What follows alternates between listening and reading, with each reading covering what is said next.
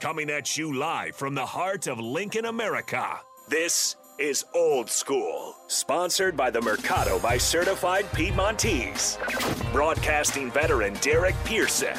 When you find something that moves them, that makes them smile, celebrate it. That's your task. That's your superpower. Nebraska Football Hall of Famer Jay Foreman. Rifles a pass. It was tipped. It's picked off by Foreman. He's at the 15, 10, 5. He'll score! On 93.7 The Ticket and theticketfm.com.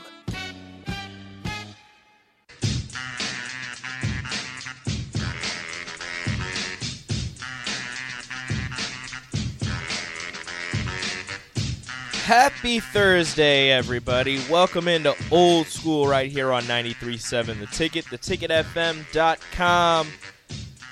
I am Rico. I am not DP. I am not Jay Foreman.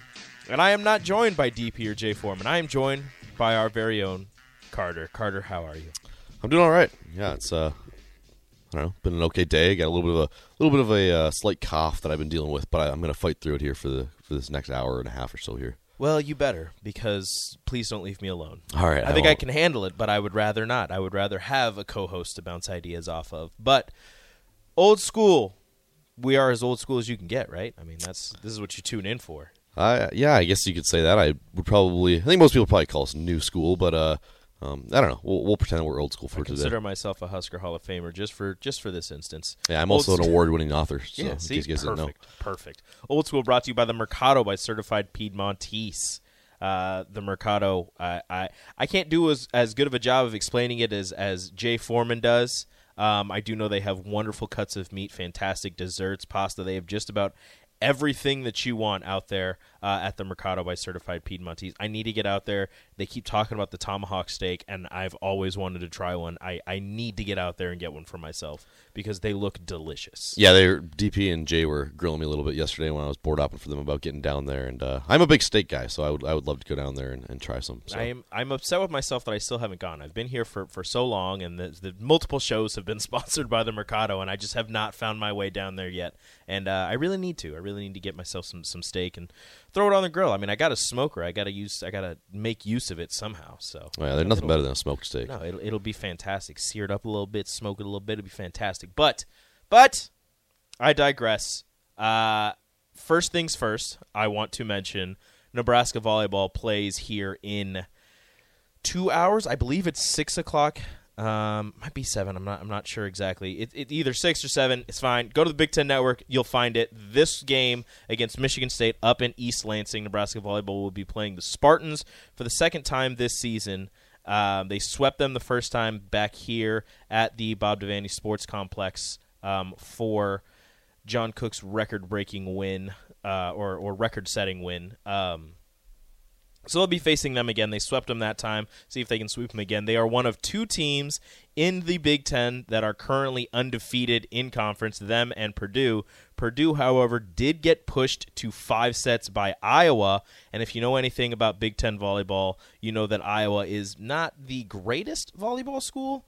They have their moments. I mean, I think they took a set from Nebraska last year for the first time ever.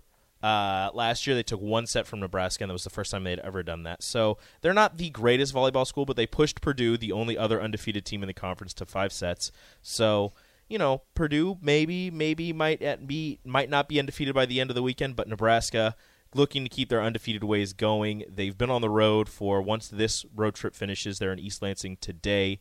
Michigan, they play the Wolverines on Saturday, and in Ann Arbor. Words are hard. They will have been on the road for 8 of the last 10 days.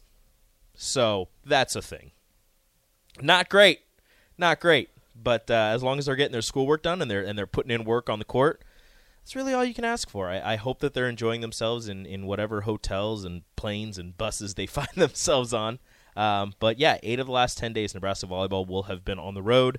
Spartans today on Big Ten Network and streaming on the foxsports.com, I believe. And then Saturday, unfortunately, will be on Big Ten Plus if you have the subscription. If not, listen in to John Baylor and Lauren Cookwest on the Huskers Radio Network. And actually, I mean, do that anyway because they're fantastic at what they do. But yeah, Nebraska volleyball. 2 more games this weekend, then they come home next weekend.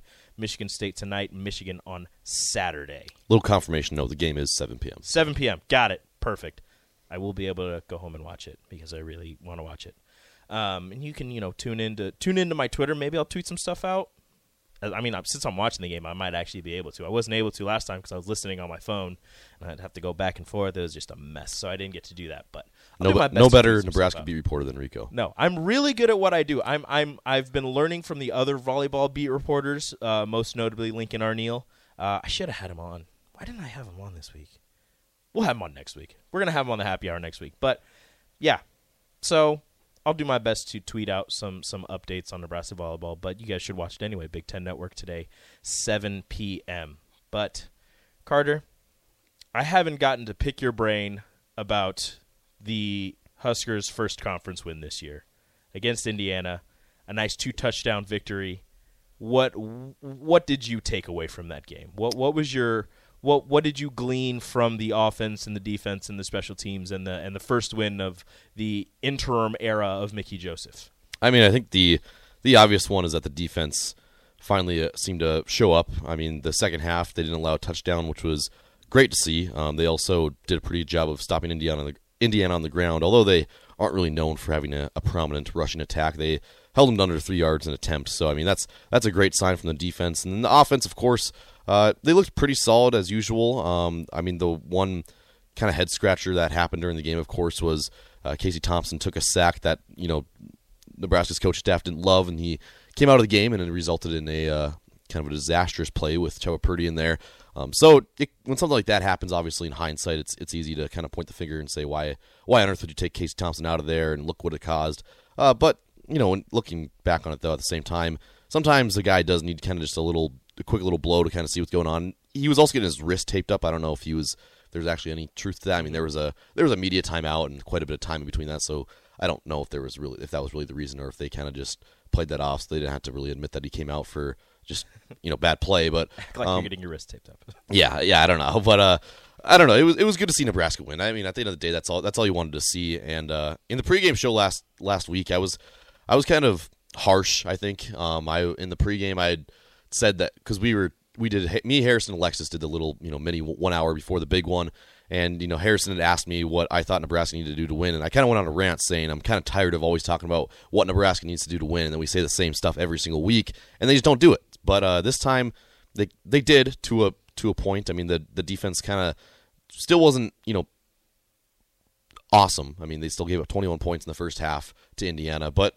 they got more to that bend no break mentality, I think, and that's what they're going to need to do going forward. And I think that sets them up well going forward. And it was great to see Mickey get the first win. I mean, that's awesome. It was fantastic. I will counterpoint to your defensive argument about the first half. The defense technically only gave up 14 points in the first half. Yeah. The offense gave up the other 7, unfortunately, on that sack. However, Pro Football Focus, if you looked at it after the day after the game or 2 days after, whenever they released their gradings or whatever, nobody on the offensive line for Nebraska was credited or discredited, whatever you want to say, with giving up a sack during that game because, unfortunately, I guess this could also be bad. All 3 of the sacks came on rushers who were not touched by anybody. So you can't really credit the offensive line with giving up a sack when nobody even attempts to block whoever gets the sack. But so the defense I thought was much improved against Indiana with the way that they were not only tackling, first off, which was fantastic. They were gang tackling. If one person missed a tackle, there was about 2 other people there right away, minus the big run where their running back broke 2 people's ankles, but we're going to gloss past that. For the most part, the gang tackling was really good. I thought that they flew to the ball at an extremely high rate, and somebody on the text line actually brought this to my attention yesterday, I believe. The defensive backs have not been getting enough credit this week, aside from Malcolm Hartzog, who, true freshman starting at corner, did a fantastic job. Yeah. All of the defensive backs, the safeties, the Quentin Newsome on the other side, did a fantastic job of forcing the ball out of many receivers' hands, tipping balls, swatting them down. There was the one interception by Luke Reimer, but if you just look at the defensive backfield, they did a fantastic job minimalizing the amount of yardage and catches that Indiana was able to to get. And, we had somebody kind of get on us yesterday about how they were without their number 1 and number 2 receiver. I mean, again, Nebraska was starting a true freshman at corner. So that's that kind of, you can take the number 3 receiver for Indiana. If he's been there for a year or two, he's already got a leg up on a true freshman. It doesn't matter if he's a number 3 receiver. So I don't want to look too deep into that. I think the defense did an amazing job, and it's crazy how much could change with the defense in such a short amount of time.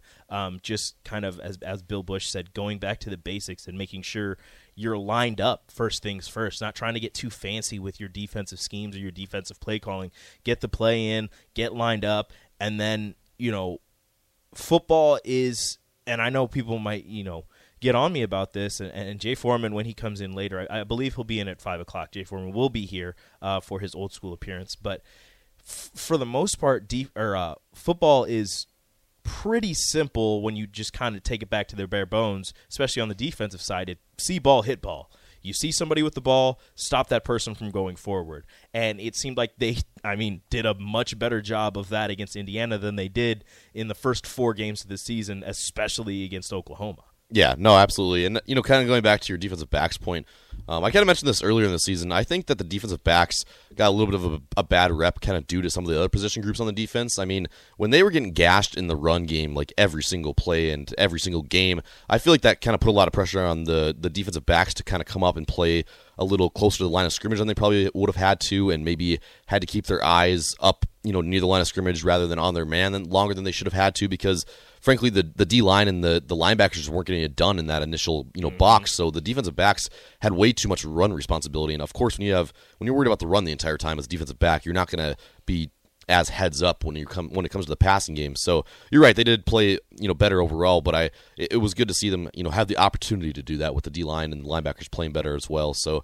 and the bye week too, that couldn't have come at a better time. The turnaround of the defense was magnificent, and all credit due to Mickey and Bill Busch, because I didn't really think it was possible. Again, another thing that I kind of said on the post game or the pregame, when I was probably looking back, maybe a little harsh, but I just didn't think those problems could be really fixed in a week.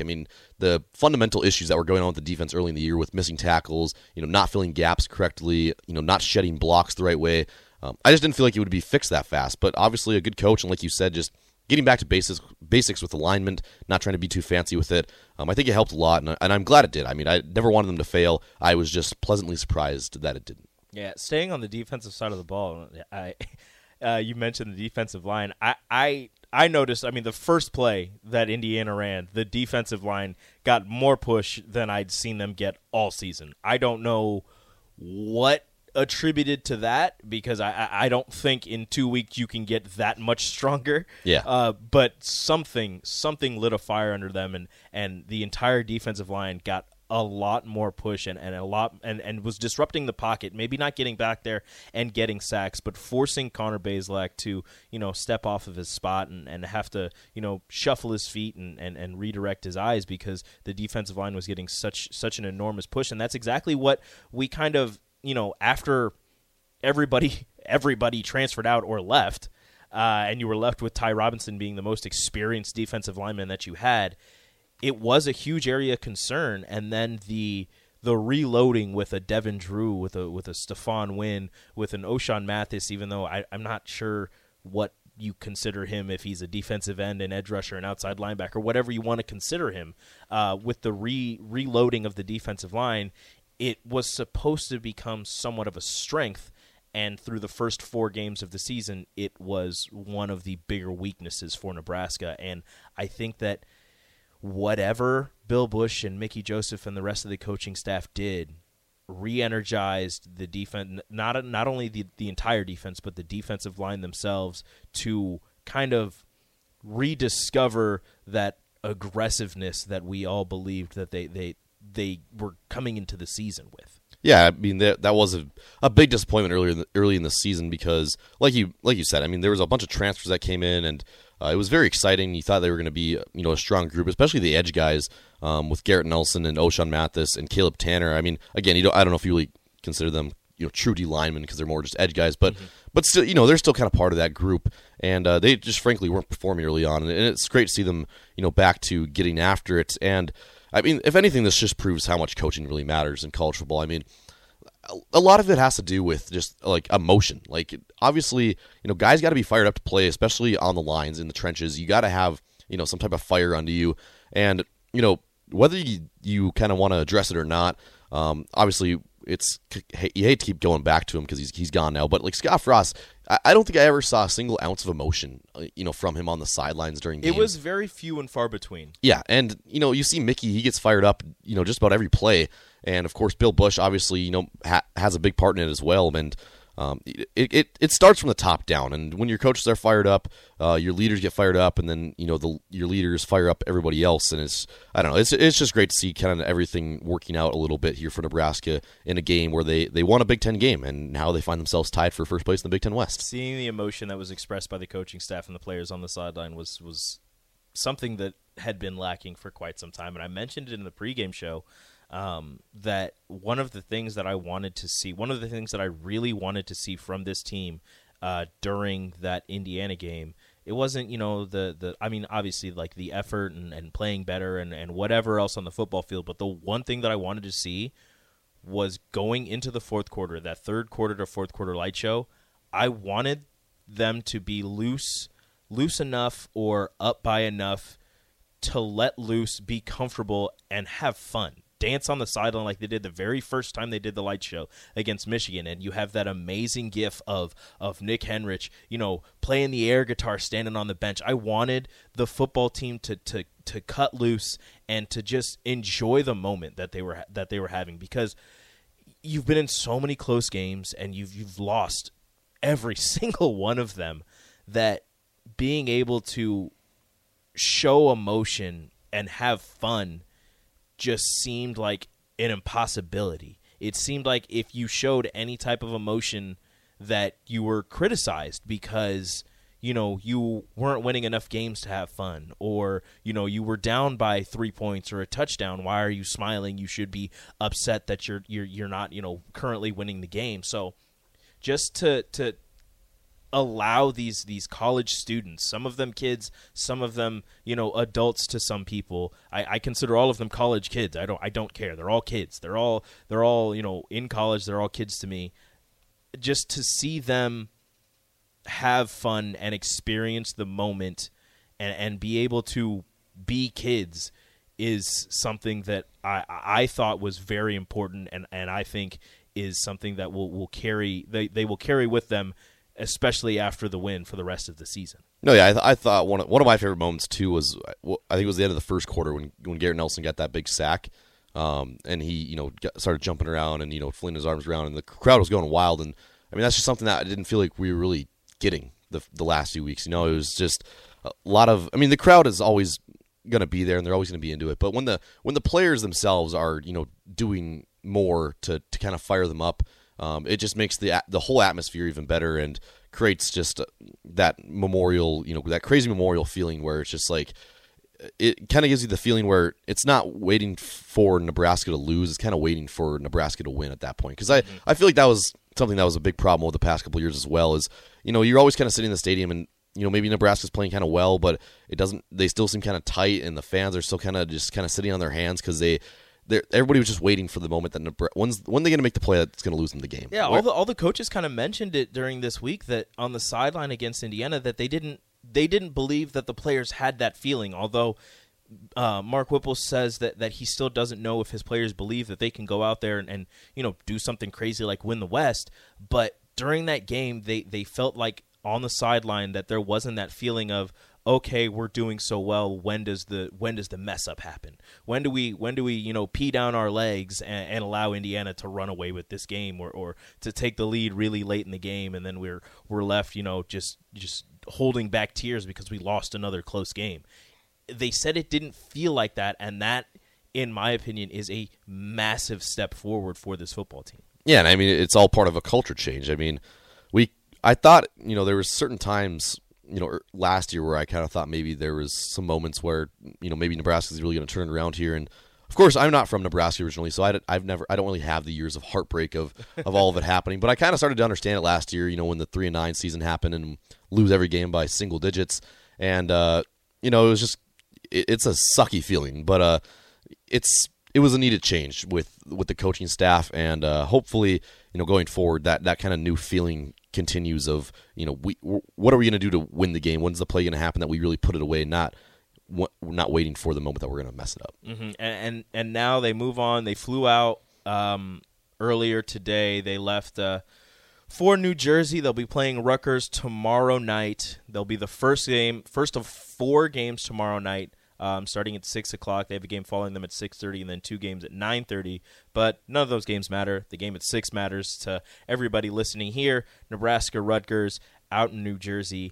And I don't want to look past this Rutgers team just because Nebraska got a win at Indiana. Before the season started, when I was feeling good about this team, regardless of the past and regardless of the coaching staff issues and whatever, when I was feeling good about this team, this is the one game that I kept circling and saying, you have to watch out for this one. I believed Indiana was going to be bad, so I was saying Nebraska is going to be coming off of a win against Indiana. They'll have a divisional game the following week against a tough Purdue team, and you have to go to sleepy Piscataway on a Friday night. I believe that this game was going to be a tough one. I still believe it's going to be a tough game regardless of the record and the fact that Rutgers doesn't really have the most impressive wins or the most impressive offense. I still feel like Greg Schiano is a really good coach, and he'll have his team ready for Nebraska coming into whatever they call their stadium. I don't know what their stadium is called, but the Scarlet Knights Stadium for a blackout that they're planning with the student section and everybody attending the game. So I don't want to overlook it, although looking at the statistics for their offense, I mean, it's not the greatest. I mean, their starting quarterback has 640 yards on the season. He has 40 more yards passing than Anthony Grant does rushing. Their starting running back has 210 yards rushing, and their best receiver, Aaron Cruikshank, I know everybody knows that name and is going to be terrified if he gets a punt return or a kick return opportunity. I know I'll be. Their leading receiver is him at 172 yards receiving, 20 receptions. So Nebraska's offense is far and away better than Rutgers, but the real question is, can Nebraska's defense replicate what they did? Maybe not in the second. I keep saying this. It doesn't have to be the second half defense where they shut out Indiana and held them to 78 yards total for the third and fourth quarter. Even the first half defense where they were, getting pressure on the quarterback and doing all these things, they still allowed 2 touchdowns. That would suffice against a paltry Rutgers offense.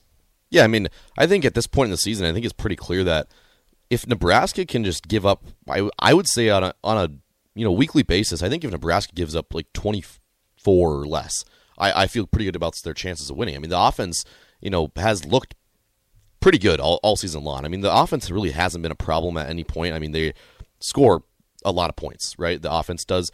I mean, other than the Oklahoma game, they've scored, 4 touchdowns or more in every game so far. So, if the defense holds the other team to less than that, I feel pretty good about their chances of winning. And I don't know. We'll see what happens on Friday night. Coming into the season, kind of like you mentioned, I thought Nebraska's probably 4-1 heading into this game, and riding high and probably feeling pretty good. Maybe they played Oklahoma close, but that just frankly hasn't been the case this season. Obviously, things didn't turn out quite as well as we all hoped, but that doesn't mean that it's not too late to kind of continue turning things around because beating Indiana was definitely a start. It's a Big Ten win. It was a win that some people were not nearly as confident in as they were coming into the season. I know even a lot of people here on the ticket were picking Indiana to win the game. And so it was good to kind of see them prove people wrong for once in a good way. So it's a good feeling in Nebraska right now, and hopefully that continues on Friday night.